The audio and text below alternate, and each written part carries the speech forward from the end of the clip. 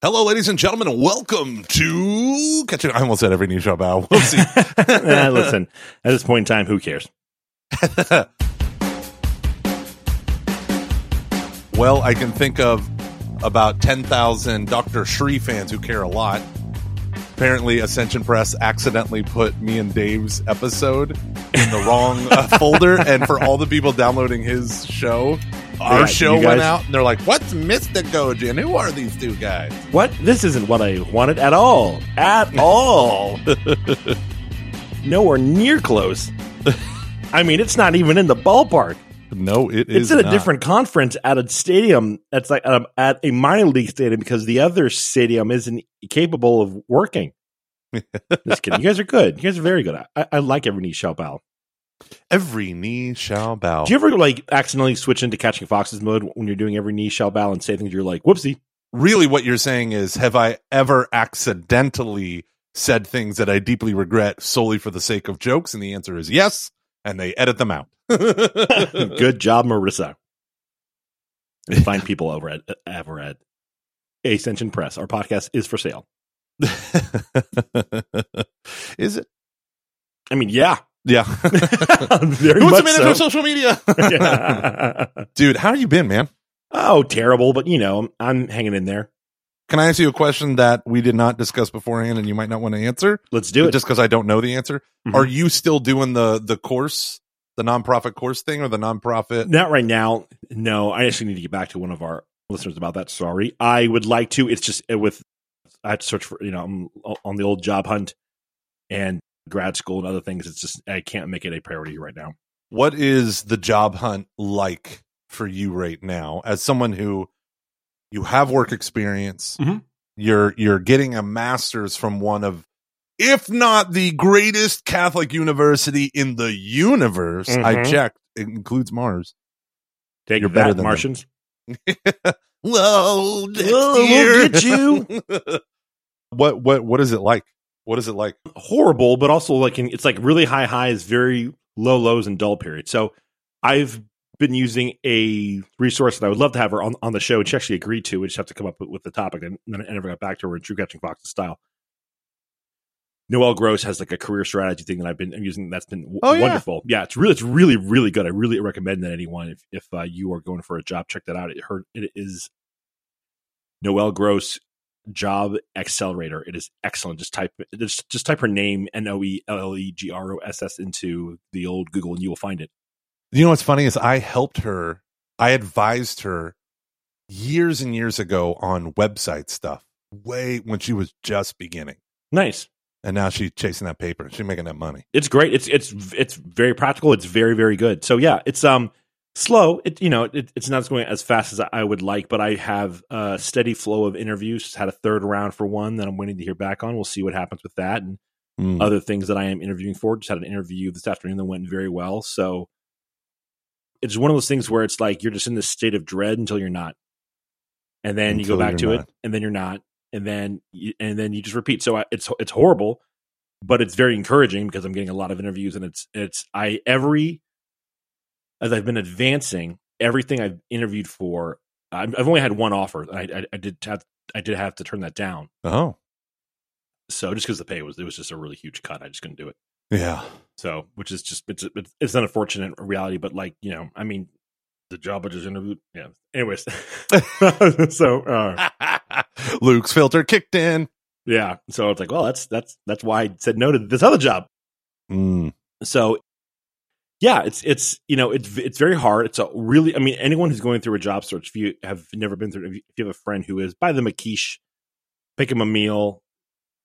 My mom and my sisters have been an incredible source of support, as have you and our friends and other people who have reached out. It's good. It's just it's hard. It's a grind, but I'm seeing results, so I'm happy.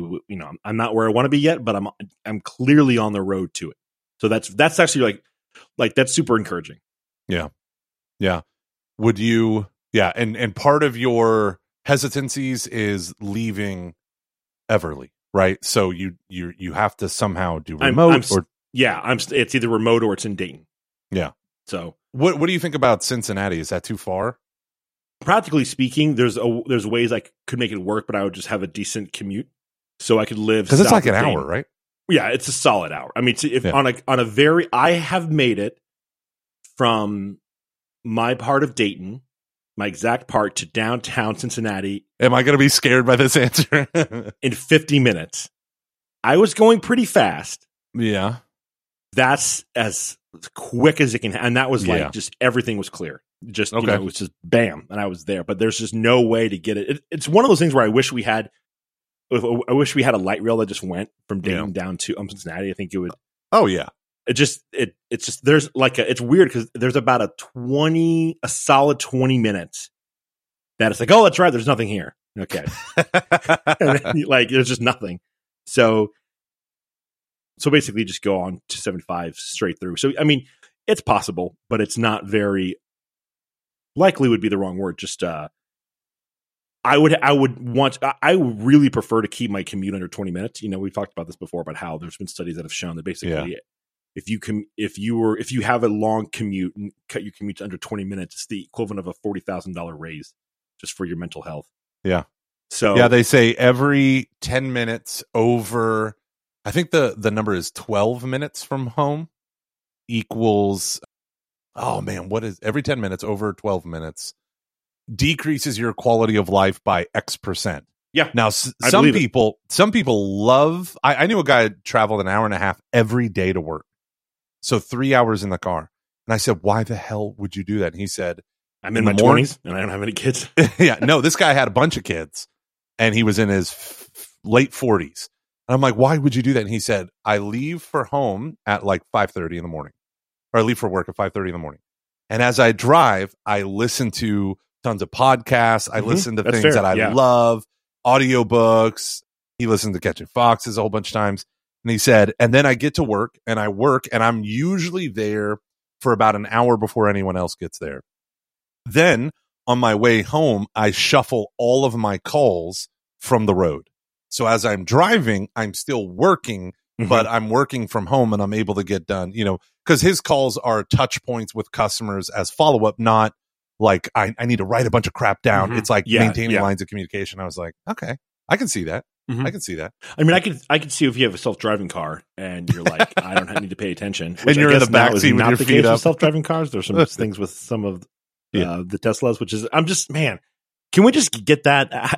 I just really want a self-driving car. I don't know, man. I'm scared. No, I'm not. I mean, if they figure it out, I think the issue is the battery, but something with the control too. So, like, you know, I want one so badly. Gimme. Yeah, but no, I think, you know, I have said it before, and I've said it plenty of times in a drunken ramble. I think Cincinnati is the greatest city in the world. Yeah, you love Cincinnati, and I could feel it when you guys lived there. And you lived like 3 units down from like a place that terrified me just driving in front of it. Oh yeah, that place was woo, particularly in the beginning. Like I'm not kidding, once a week. So it was this apartment complex, I guess you could call it that. Yeah, it was just a row of apartments all joined in one building. It was not a double. It was just one story, but they were pretty tall. It was old. So it had like a really old feel to it and looked cool. But every week there would be a cop car stopped in front with a light somewhere on the building. Like one time, massive floodlights on the side of the building. That was insane. And so, but that area, so it's, if you take a look at your old playing cards, you'll see the bulk of people's, for the bicycle playing card, there's a clock tower on there that was maybe half a mile from our place. Quarter to half a mile. So it's in an area of Cincinnati called Norwood up to no good. Right by one of the reasons for us why it was great was we were right by Oakley, which is like the hip place in Cincinnati besides Over the Rhine, which is where we saw the person doing the weird thing with the whip and the fire. That's like the really hip part where all the 23-year-olds go at about 10 o'clock at night. Yeah. And then all your rich parents are there till about 10 or 10:30. Then it's taken over by their kids at 10 o'clock. And I'm like, okay, no, thank you. Yeah. So because if I were to move to Cincinnati, I would want to be as close to downtown as I could. Yeah. So, but Yeah, so I mean, I can move to like Westchester, which is about a half hour away. It's just Everly's daycare is up here. I want to be, and when you're doing, I mean, I think everyone knows that I am now divorced. Not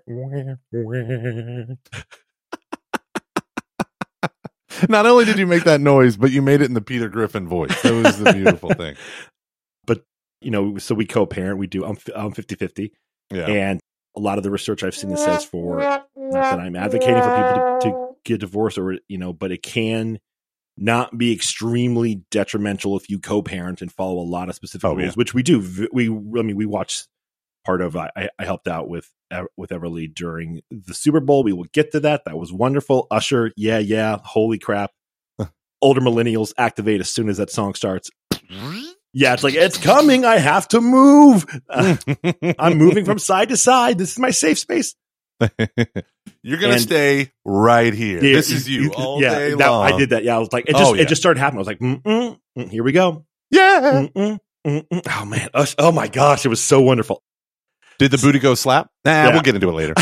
It was funny how, like, all of a sudden, now we're still talking about it. But I saw this one tweet that said every older millennial knows every word to Ludacris's rap, and I was like, I do, I do.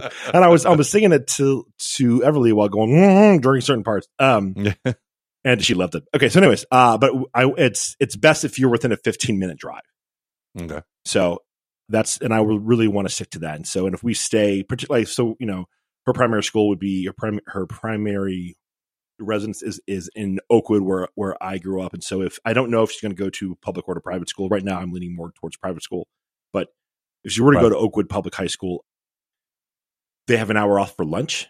And so presuming that was the case, I don't see that changing anytime soon.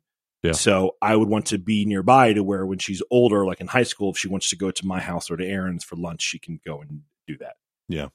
So I would prefer to be where she can just like bike over to one house or the other, so she feels like she has two homes. Yeah, in the best way possible, as good as I'm not saying I understand, but like just trying to make the best of it. Dude, you don't know an explanation that nobody. You do you, buddy. I know it's very weird to like. It's a very I really hate bringing it up to people because I just feel like it's just like. You feel judged, or do you feel like it's a delicate issue altogether, or judged, guilt, you just don't want to shame deal with the whole thing? Yeah, I think it's more shame than anything else. It's just gotcha because like I don't think anyone has a reaction where it's like, oh, cool, like, oh, you got divorced? That's awesome, nice. It's one that typically. Either just they don't know what to do, so they don't say anything, which feels like the worst for someone from Ohio to feel like you just told a person they don't know how to respond to. It's like, I'm so sorry. Yeah. Or it's just like, or it's some type of sympathy, which is like, that's nice. And I appreciate that. It's definitely, it's a weird thing to try to navigate. Yeah. So, but I think you're doing it well, man. Thank you. I'm trying to. Yeah. When are you coming to Houston to just hang out with me? I don't know. We gotta figure that out soon. When are you gonna come here? Because we could just hang out and watch movies all day and not do a thing. What if I want to do a thing? What if I want to though? I mean, we could. What if I want to find the Whip and Fire Eater? Oh man, that was so cool. What was that place called? On the Rhine? Was that on the Rhine? It was in Over the Rhine. Over the Rhine. So yeah, we were around the Rhine, near the Rhine, Rhine-ish, Rhineland. We were eating at a place called A Tavolia, which is one of my favorite places to go and eat, having one of their delightful bacon, not bacon Danish. That doesn't make any sense. Dates. Would you work at let's just say Catholic nonprofit that specializes in taking in large donor money in order to produce Catholic curriculum that are then sent to parishes for free or for the price of shipping? Maybe also as like free books for Lenten. I probably, yeah. I mean, I know on here I blatantly said no more Catholic stuff, but I think it would really depend like upon Dynamic Catholic. No, I mean, listen. One of my good buddies is there, so like I know they've tried to change some stuff, and so God bless them for what they're trying to do. God bless them. Yes, yeah, truly. Just Truly. there are no more bones to pick, just prayers to be said. Oh, what a lovely way to put that, Luke. Mm-hmm. Speaking of which, we'd like to thank Steubenville Conferences. Steubenvilleconference.com. You can find out more. Insert dynamic ad here. Why don't we just do an ad read right now for them? I'm scared. No, let's do it. Don't be. Let's do it. So listen. Don't be, baby. Luke's got you. I got you, baby girl. If there's anyone here who loves Steubenville, it's us in a non-weird way. Yeah. And even a little weird way. Yeah. We're as cool as you can be and be from Franciscan. So just let that be a thing. Listen, you all know who you are. And if like a bunch of you now have kids who are entering high school, which is insane, and they looked at you with shame when you started to dance to Usher. And I really want to encourage you to bring your kids to the conferences, particularly if you can. I think there's something really special. It's great when you have a youth minister who takes them. There's something really special about when it's a parent who was organizing that. Yeah. There's something about that witness that it's a real work of mercy. And so I really want to encourage you, if you have a high school kid, if someone's about to enter into high school right now, go to these conferences. Let me tell you how much of my life is wrapped up in these conferences. Are you ready? Go. Okay. So I met our buddy Adam at the last conference I attended as an attendee. I met Adam, who I was the best man in his wedding. Someone named Bob Lesniewski gave a talk that really helped me. I was in a very kind of weird spot about, is this real or not? And I heard two talks, one from Bob and the other at the Cornerstone Christian Rock Festival from the lead singer of MXPX, who later deconstructed. But it really helped me go, okay, like this is worth it. This is good to keep going. During that same weekend, a person by the name of Jen Drizaldi got up and spoke to everyone and said, hey, you should apply to school here. And I did. So in one weekend, I met Adam, Jen Drizaldi, and heard Bob Lesniewski, and my life was forever changed. That's when I decided to apply to go to the school. I met you 2 months after that. Hi. That's just beyond the fact fascinating that my parents 2 met months before. So my Steubenville story is I went to a conference because there were parents that wanted to take. We didn't really have a youth group. Parents wanted to take. And so they got a group of parents together. They rented some vans and carpooled, and we all went out. And it was awesome. It was a game changer. And that's where, honestly, moral growth in my life became a priority. Beforehand, it was just, not sin, but there was no understanding of what does it mean to be a good person. And Ben Walther and Ennie Hickman and one other Household brother I can't think of right now. They were the MCs and musicians and speakers and young apostle captains, and they were all there. And they became, mentors and friends and stuff like that over the years, and they're all in our household as well. And so, yeah, that was a game changer for me. I would go to 3 of them as a high school student. The other 2 was with our full youth group, and then now I speak at the conferences. So I'll be at 2 of them this year. Rochester. Oh, where's the other one? Gosh, why am I blanking right now? Of course, I don't have my calendar in front of me. But yeah, true. I did just come from a meeting at a coffee shop. That's why I'm dressed like this. This is Michael Gormley is a businessman. I have a button-up shirt. But yeah, so the conferences are awesome, and I've taken literally probably now 1,500 teens I've taken to the Sumo Good for you as a youth minister. Do you remember when we took them? When you took them, and I was there with David, and there was that song that Jim Walkenfuss sang that I wrote for "She Who Shall Not Be Named," and I was like, "This is so sad." And I was like, "I know, I feel things." Afternoon entertainment. That's right. Do you remember that? And yes, I remember because me and Shannon were broken up. Oh, what a dark time! It was such a dark time. What a dark time. And you were the only thing that kept me sane that whole time. And then when it was she was bringing teens too, and you were, oh my gosh, yes. Why is everything in our life so dramatic? It might have something to do with us. No, it's the circumstances. They just follow. Do you remember when stuff was? I don't want no drama. Do you remember when stuff was really bad with? Wait, let's finish the ad read. Yeah, sorry, let's finish. Go. Yes. So youth conference, I'm there bawling my eyes out. And then when it came time to interact with the teens. And these kids like, what's wrong with this guy? Yeah. And you're like, the love of his life won't take him back after he broke up with her the 6th time. Weird, I know. So anywho, that was at a youth conference, and then it was driving home from that. You weren't there because you were with David Huss. but I just put my hood up on my AMDG hoodie and pulled the strings down. Oh, that's like pretended to sleep. That's dark Gomer. And that gently I've seen cried for 6 hours on the ride home from Louisiana. And then a month later, me and Shannon, I was like, I'm done with Houston. I'm going back to Franciscan to get my grad degree. Yeah. And then I talked to Shannon and she said, Mike, just wanted you to know, I just figured, you know what? Houston's your place. I'm done with Houston. I've already applied and I'm going back to Franciscan to get my master's. And then we were assigned the houses right next to each other. But by that time, we were back together. So Steubenville Conferences, SteubenvilleConferences.com. There's like dozens of locations all over the country. Go to Steubenville Conferences, find out, and you can find the one closest to you, and maybe you'll find the love of your life. There are 4 ones that are, this one's supposed to be for the youth conferences. There are 4 of them across the country, I believe. No. This is the adult. There are 4 of them on campus. Oh, I'm sorry. Okay. Anyways, I'm totally fine going a bit long with this ad because they are so important to us. It is impossible for us to not talk about this and for it not to be personal. Yeah, because it's such a. I truly cannot imagine my life without them. You know, like 2 of our like that weekend, that my last one that I attended, it was late June of 2001. I mean, I met Adam and our buddy John, his older sister, Jen, 2 people who were like hugely influential. It's great. And so I think their speakers are fantastic. The environment's great. And there's a reason why they've been going so strong now for like 4 or 5 decades. So SteubenvilleConferences.com, go to their website, sign up, people, go. It is truly, truly life-changing.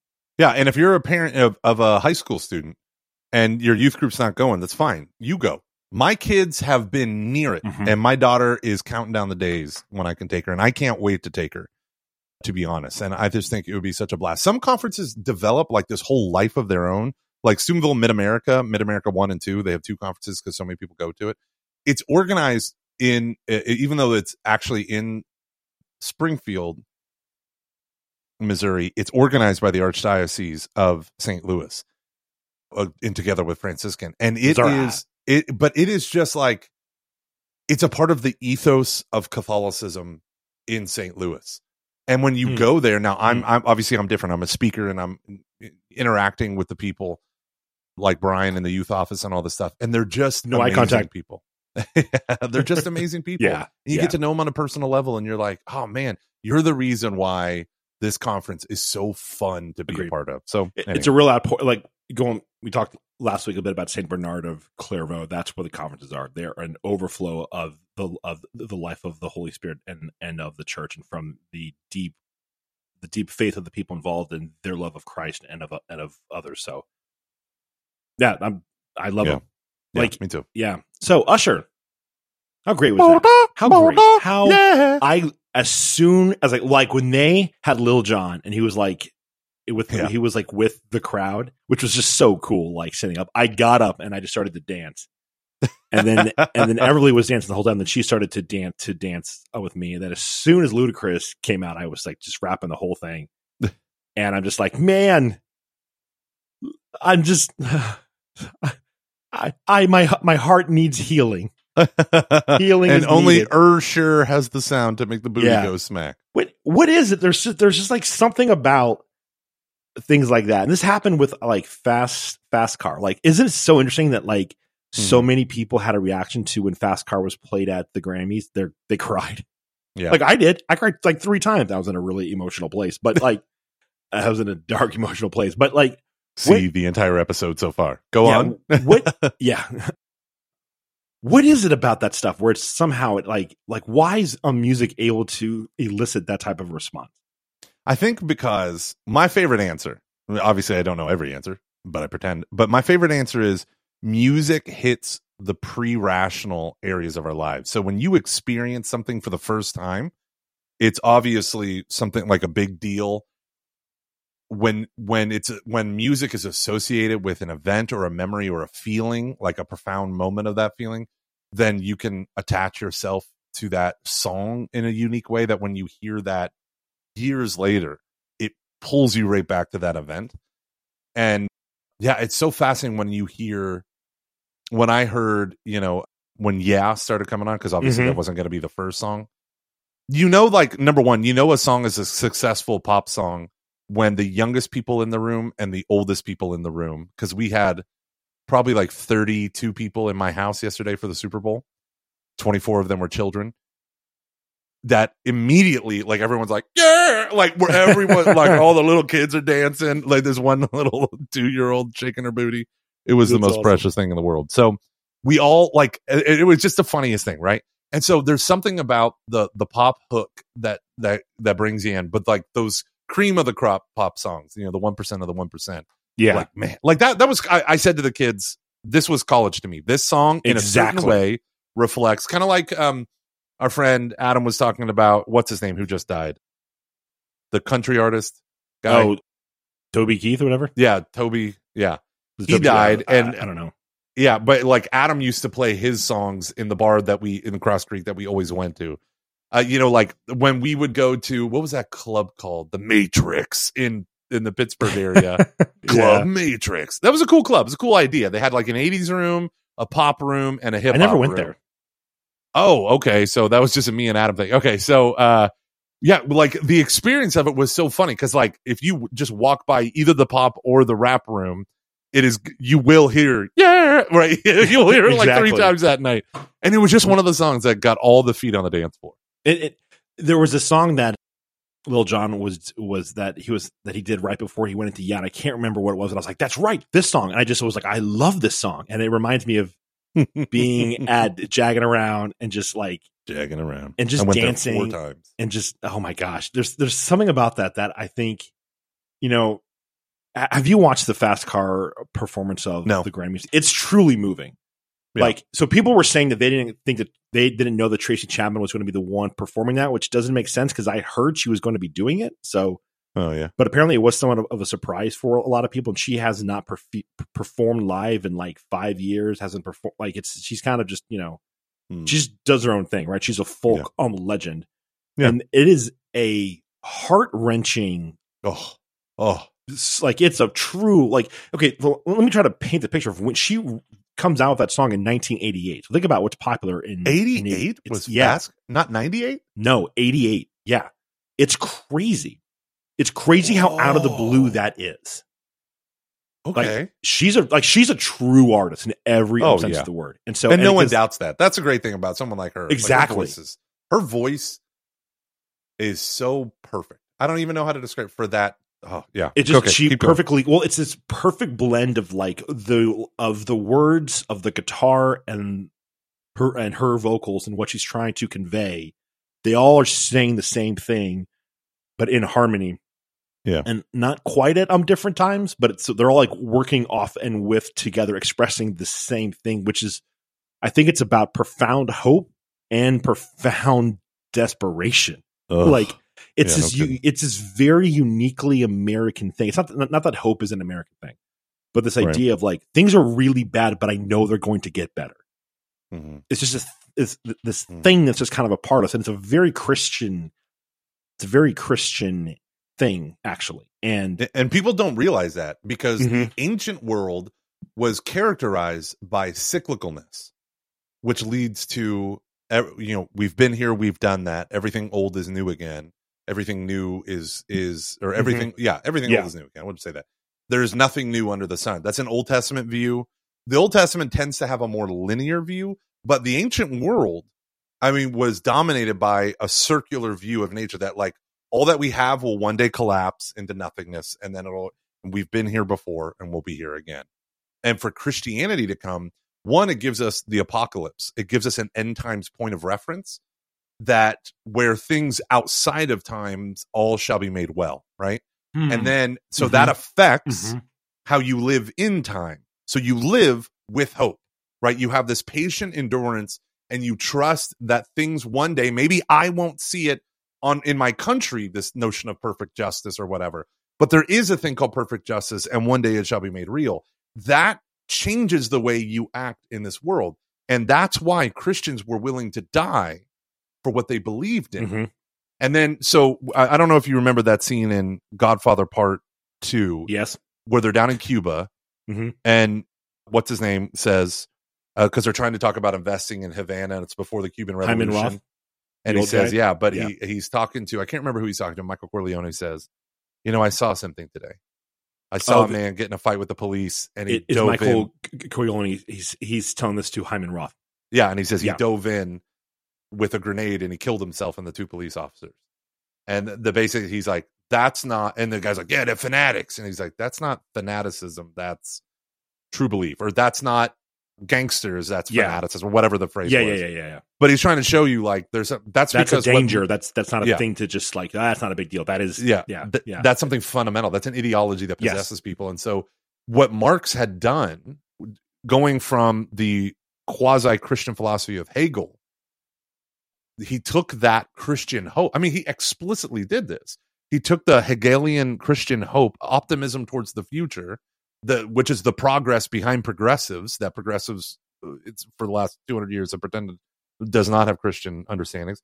And he made it purely secular, right? Because he took Hegel, which is you have a thesis, then you have an antithesis, an antithesis, and then they smash and war, and then you get a new synthesis that's better than what a thesis or antithesis has. And ultimately, you will get, each stage will lead us to the proletarian revolution, where finally everything will be perfect.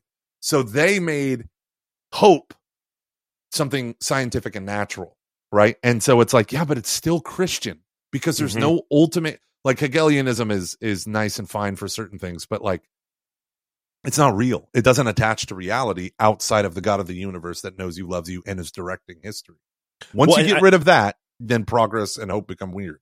And I think it's super interesting. That last part about God being active in history is where that idea of, like, I know things can even be better right now. Even if they're this bad, I know they can be okay right now. Yeah.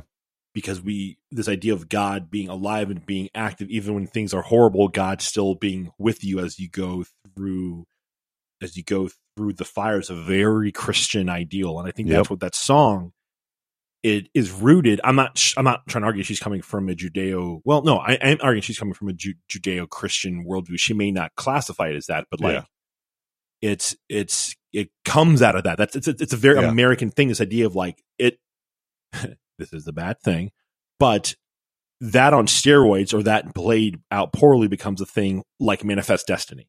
Yeah, I'm destined to do these great things. We're destined to be the city on a hill, which is necessarily a bad thing.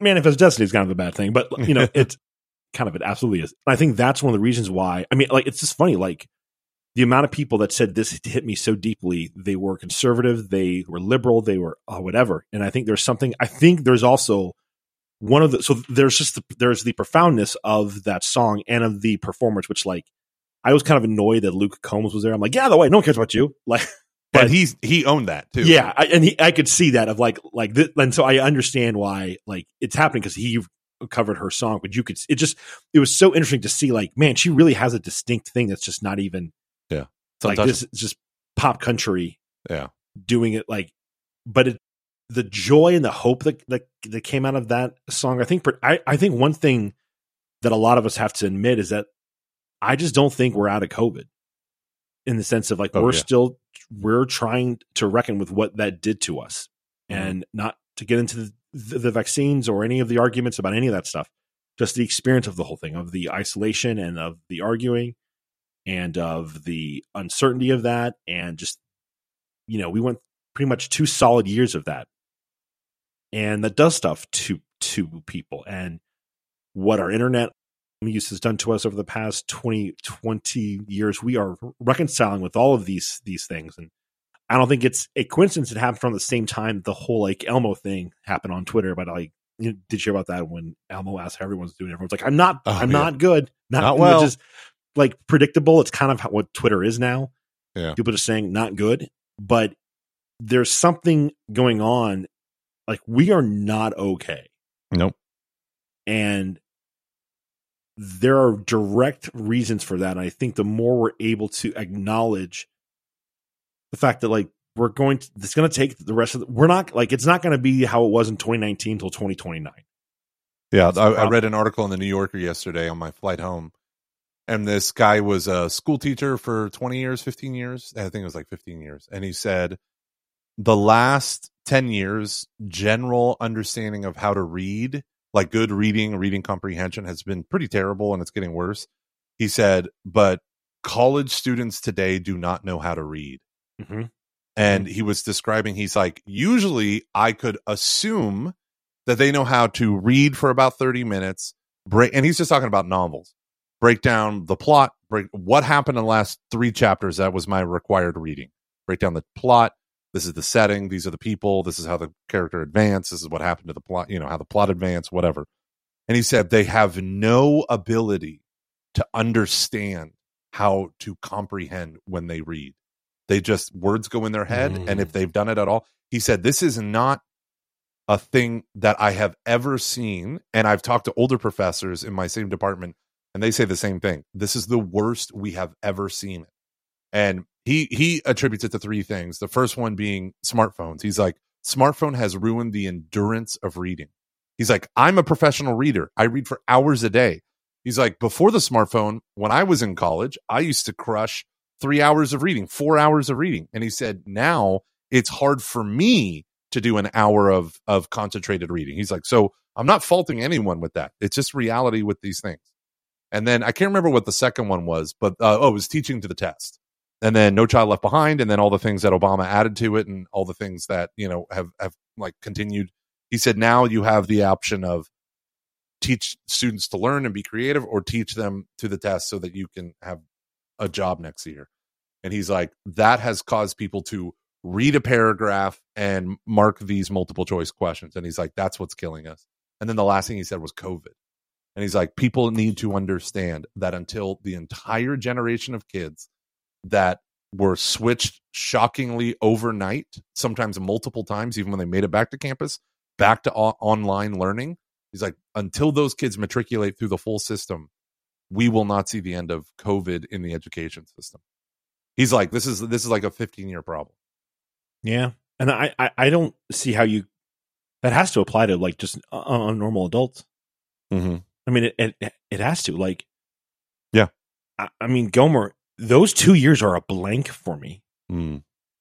It really is. Like, that's when your daughter was born. Yeah. Like, you had to be triple quarantined more than anyone else because you wanted to be there when she was born. Yeah. I remember I'm listening to that episode, and I like, it was just so funny because I'm listening to it a couple months ago, and I forgot that part, that like we were actually had to be careful because we wanted to make sure that like there were no complications due to COVID or the threat of complications. And you think about all of the racial unrest that was happening during that time period, and then just the infighting that like it reminded me a little bit of, like, I'm not a big comic book guy, but one of the few comic books I've actually read was Marvel's Civil War. Yeah. And it kind of reminded me a bit of like, oh wow, all these different people are on all of these different sides. And I know it eventually like became more ideological, but it was weird seeing how things started to play out after a period of time. Yeah. Some people that I thought would be more conservative were a bit more liberal about it. Some people who it was just kind of all over the map. Yeah. And the arguing between families and, just between friends. And yeah,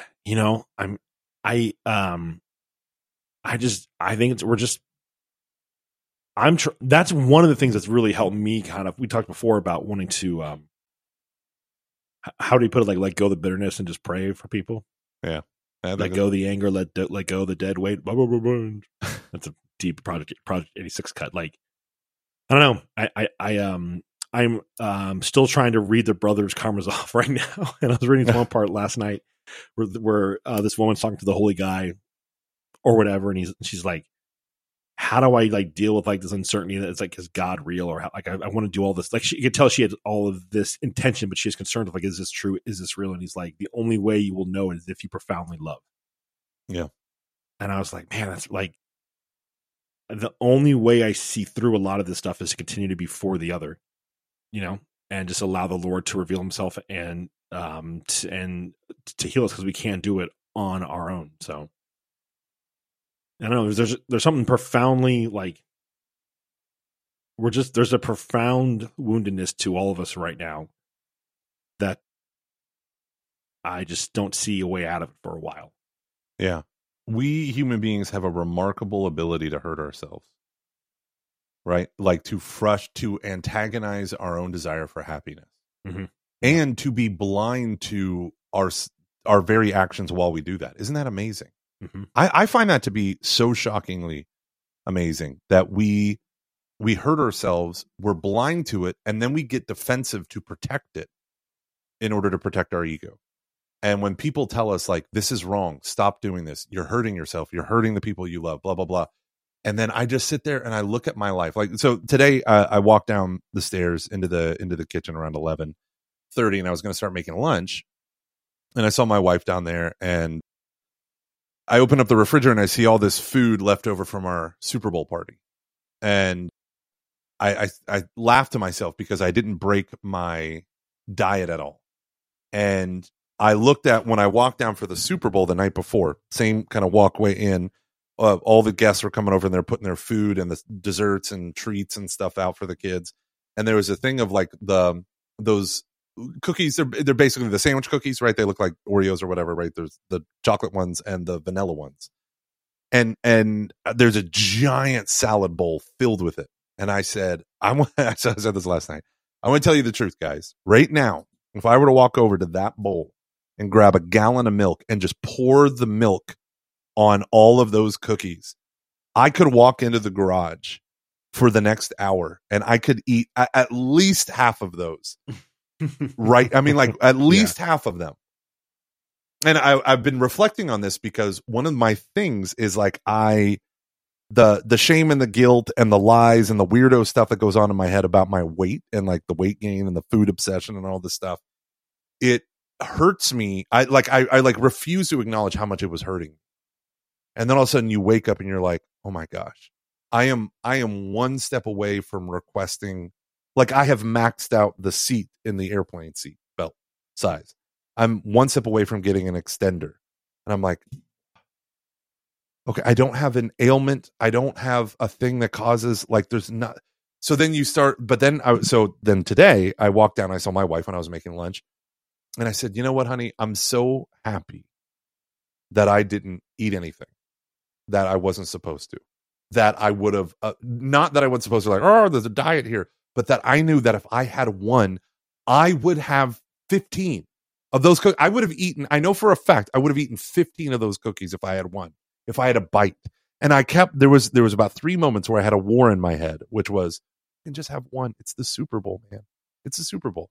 I was like, no. And I'd literally have to pray because a cookie overwhelmed me.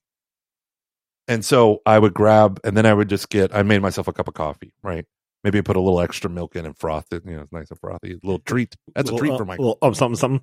Yeah. So I said to my wife, I said, honey, it is so weird how much I've let, not so weird, but like, I'm just shocked at the level of hopelessness that I have in certain respects towards food. Like, it so easily just owns my brain space. And I think to a lesser extent, alcohol. I think alcohol is not about the alcohol. Obviously, it is to some extent, like the alcoholic effect. But I think it's just under the category of food. It's like, hey, if you have one, you can have 5. That's normal. People look down on you, Gomer, when you keep getting refills of your Coke Zero. No one looks down on you when you keep getting a 3rd or 4th or 5th beer, until you get drunk, and then everyone looks Luke, back. Cheers. Yeah. Luke, cheers your destruction. He goes, hip hip hooray, hip hip hooray. Yeah. So it, at the end of the day, I'm looking at my life and I'm seeing like my capacity for self-sabotage really, like Romans 7 knows no bounds. So I need help. So I said to her, I was like, I'm so happy you're doing this with me because like last night would have been the end of me. Like I would have eaten the food. And then in literally 1 month, I would have gained all the 30 pounds that I've lost to date. I would have gained it all back. And I know me. I know I would have. You look good. Go on. Yeah. Thank you for sharing that, man. That's a real thing. I think a lot of people struggle with. It's just like the shame of that. Yeah. I eat because I'm fat, or I'm sad, and I'm sad because I eat. It's a vicious cycle. Yeah. Yeah. And it's like, is that from Yes, Austin Powers. It's Austin Powers, yeah. But that's so true with like so many different things, right? Like, one of the things that I've been having a hard time with is I've been on my phone a lot, particularly when I don't have Everly. I'm just on Instagram or something all the time, and it's not even like I'm not doing anything bad. It's just I'm just like, let me. This reel's funny. I probably send Emily and Christina like 3 reels a day. Like, look at this thing about the oldest child. That's me. Look at this thing about the middle child, Emily. And funny as they are, there is this element of like, what did I just spend an hour doing? Yeah. And it's that kind of like what is this? I saw this like really, it's kind of horrifying to me. This story of Alec Guinness, who played Obi-Wan Kenobi in the original Star Wars. He meets some kid who was so excited, and he goes up to him and he goes, who's like, for people who don't know, Alec Guinness is a classic British actor, extremely famous out there. Stage actor, right?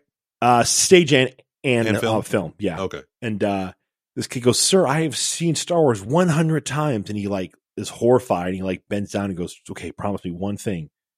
Never watch this film again."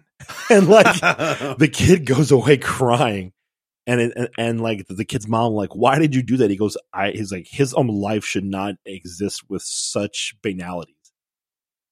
And I was like, oh, I built a whole personality off of that, after I just watched the whole thing about the Deadpool and Wolverine trailer. Oh my gosh, looks so good. Looks so good. Looks so good. But that, and that's why I stopped watching YouTube and started to read the Brothers Karamazov again, because I was like, man, it is just so easy to just feed yourself junk in a variety of different ways. Yeah. And I'm not even talking about like pornography or just like, right. That's the thing. I'm just talking like normal everyday life stuff. Yeah. My buddy Brian, because he wasn't doing liturgy stuff, he said the hardest part about having the biggest enemy to good liturgy is not the blatant abuses, just the little ones that don't really matter, that don't really care, but they are wrong. You shouldn't do them. But it's just a little thing. It's not the priest dress up like a clown using raisins in the communion host. It's the subtle things. And I started to think about that in terms of life. Like, the thing that keeps me from going to the next, like, to growing spiritually, growing morally, growing physically, in the right way. The thing that prevents that is the 1,000 little cuts, the 1,000 little compromises. Yep. And then what happens is I realize that, and I get all this excitement and energy and passion, and I swing that pendulum the other way, and then I burn out on doing a trillion things, right? And we do this. We oscillate up and down. And it's like, once you become aware of the oscillation, because we all know, like, oh, Gomer's getting religion about some YouTube thing, like all this stuff. And this is a part of the ADHD, like, getting lost in things and stuff like that.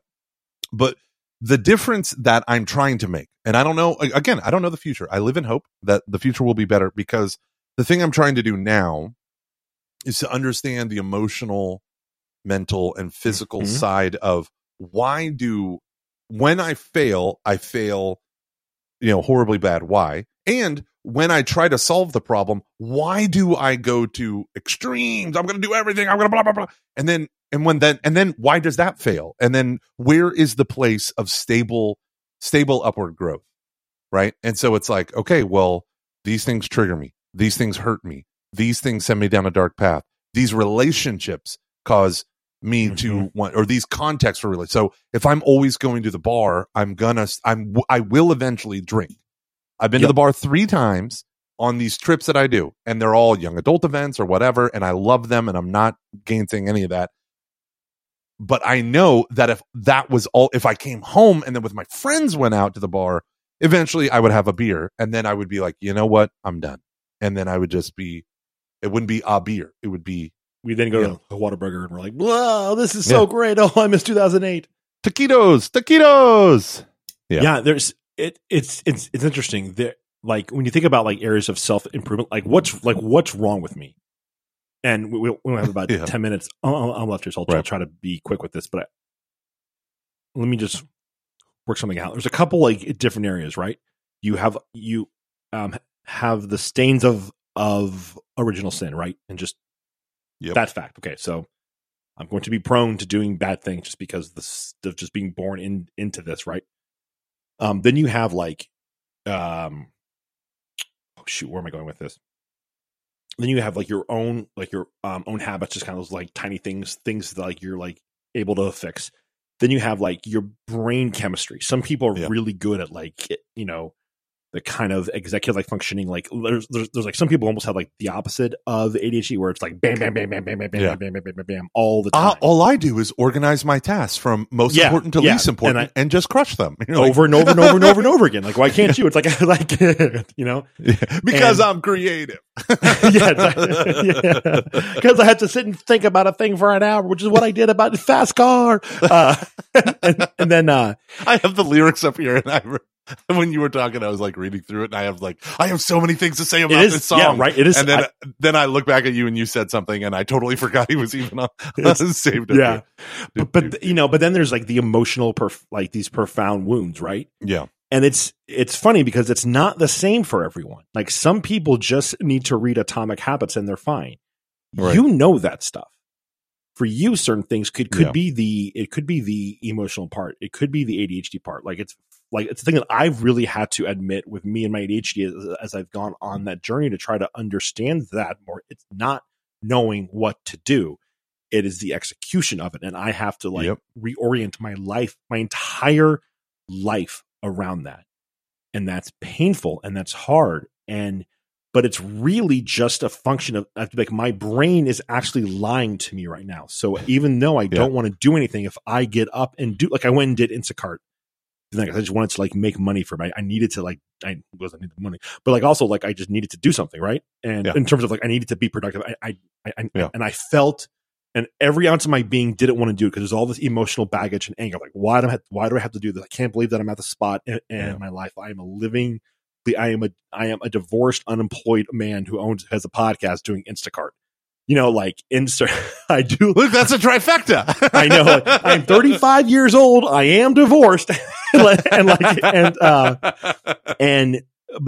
was like, Luke, just do it. And once I'm not even kidding. The minute I started, I just felt like such like a dopamine rush of like, this is great. Yeah. But getting over that like hurdle was really hard if other people don't have that, and that's okay. But my point is like, when you're on the road to self-improvement, there are actually a variety of things that are at play, and they're different for every person.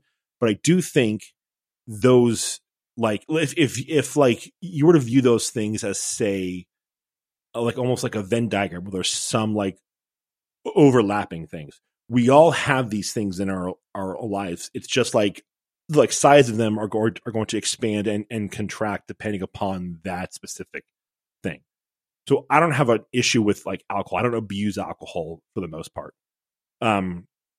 Only when it's soccer season. Exactly. No, but like, I mean, like I found that one of the reasons why I probably drink a lot is because one, I get very excited, but two, if I'm dehydrated, like I'm thirsty. So I'm drinking a lot, but I don't have this weird, like it's not a thing for me, but there are other areas of my life where like that is, I'm having a really hard time trying to stop smoking. I'm really trying to, and I'm just having a tough time with it. I'm like, I've never had a heart, like, what is this? And I'm realizing there's all the emotional things of the past couple of years. It was the one vice that I allowed in my own life. And it's like, okay, so I gotta take stock. I have to analyze these things, and I have to work through that. And I've actually had some incredibly profound experiences when I've done the work. And some of that is very practical.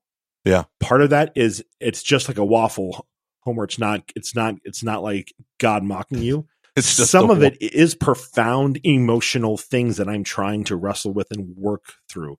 And it's different for everyone. Yeah. I wonder how many people got that reference. It's not God, it's a waffle, Homer. Why do you mock me, God? That's not God, it's a waffle. Sacrilegious. Yeah.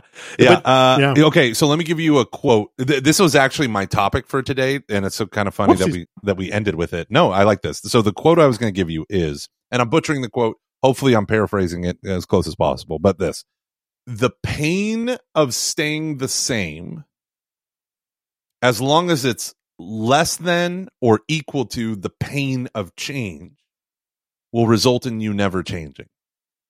But if somehow you can make the pain of staying the same worse than or greater than the pain of change, then you will start to change. right? So it's like they both involve pain. Yeah. The pain of the thing I know is easier than the pain of the thing I don't know because it's in the future, it could potentially be infinite pain. Like, I don't know what that's going to look like. But then you sit there and you say, but I do know what I have now, and I know why I'm sad, I'm miserable, I'm lonely, I'm isolated, I'm whatever. Yeah. So it's like, so the person in particular was arrested 6 times, was an athlete in high school, had gained a bunch of weight and was like a strong, athlete. That's enough. And gained a bunch of weight in college because she moved into these apartments her junior, senior year, got arrested 6 times, put on a whole bunch of weight. And she said the 6th time she got arrested, she didn't even know she got arrested. She blacked out and she woke up in her parents' house.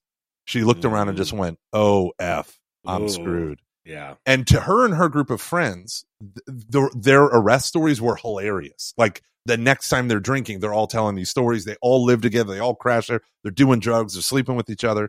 And then she goes out to the kitchen and she sees her dad and she's like waiting for him just to lay into her. And he goes, honey, if you keep this up, you're going to kill yourself.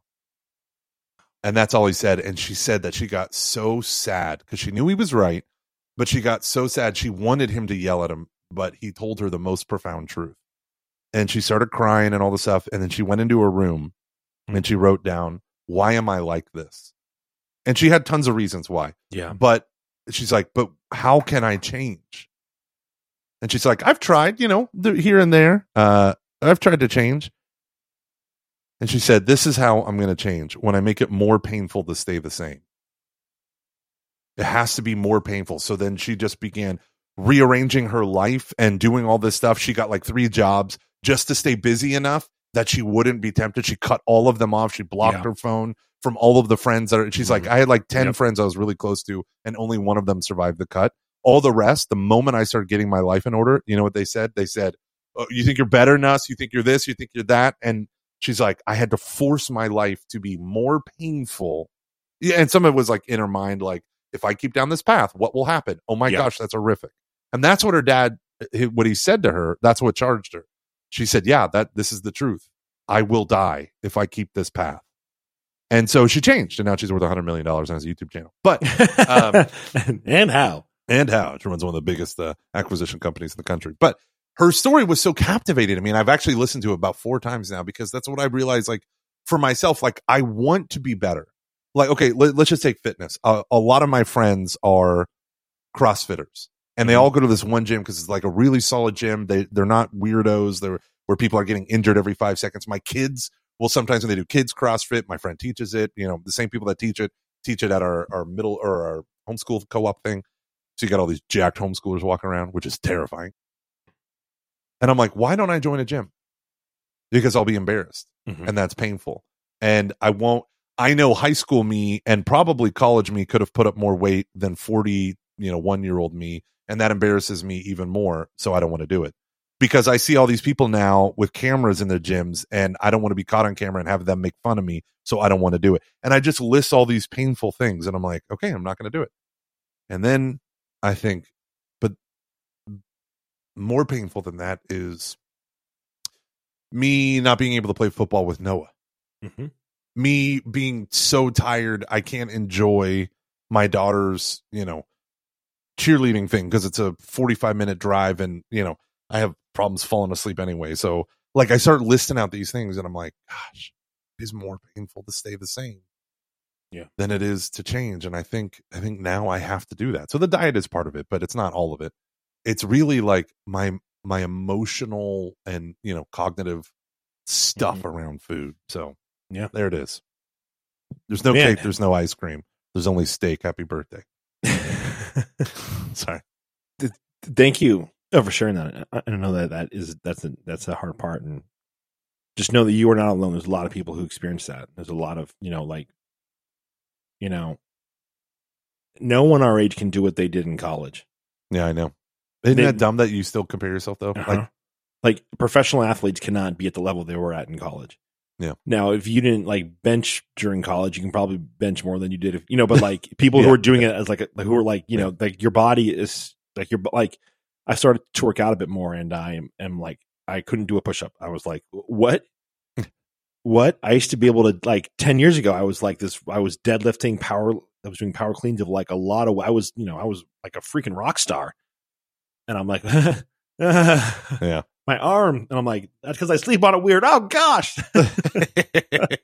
And, and part of it too is like, I was like, yeah, you're 41 now, man. Like, get it together. Yeah. You're just, your body's just like, dude, I mean, you can still push your body pretty hard and do a lot of cool things, but it's just not the same. It's not. And you're not, it doesn't, your inability to do this stuff doesn't make you different. It makes you actually just like everyone else. Yeah. But it's weird that we'd like, isn't it weird? I do got to go. Yeah, I was about to say, I just looked at the clock. Yeah. Isn't it weird that we just like somehow like, it's just so funny. This is where I don't know if this is like Satan or where the original sin part comes in, but it's like we just immediately isolate ourselves. We put ourselves into hell. Like we cast ourselves out of Eden, and we're like, well, everyone's going to make fun of you because it's just you. It's like, no, everyone is like this. Everyone our age now, if they go a period of time without working out, is going to bend down and do a push-up. Be like, oh god, yeah. You are not, one of the biggest things about healing is realizing you are not the exception to the rule. Every human being has that thing in their head. It's like, well, for me, this is going to work. I'm going to live on, wishful thinking. But for me, everyone else has fails. But for me, it's going to work. And it's like, nope. What's going to work for you is it's just doing the thing and do the thing. Well, and also on March 2nd, 2017, a photo just scrolled up on my iPhone, which was me on the tour bus without you. How funny is that? Can you holy cow, that was 7 years ago? March 2nd, 2017. All right, Luke, you got a hard stop. Yeah, I love you, buddy. Thank you, SuperWheelConferences.com. We love you. For sponsoring this episode. Bye, everyone.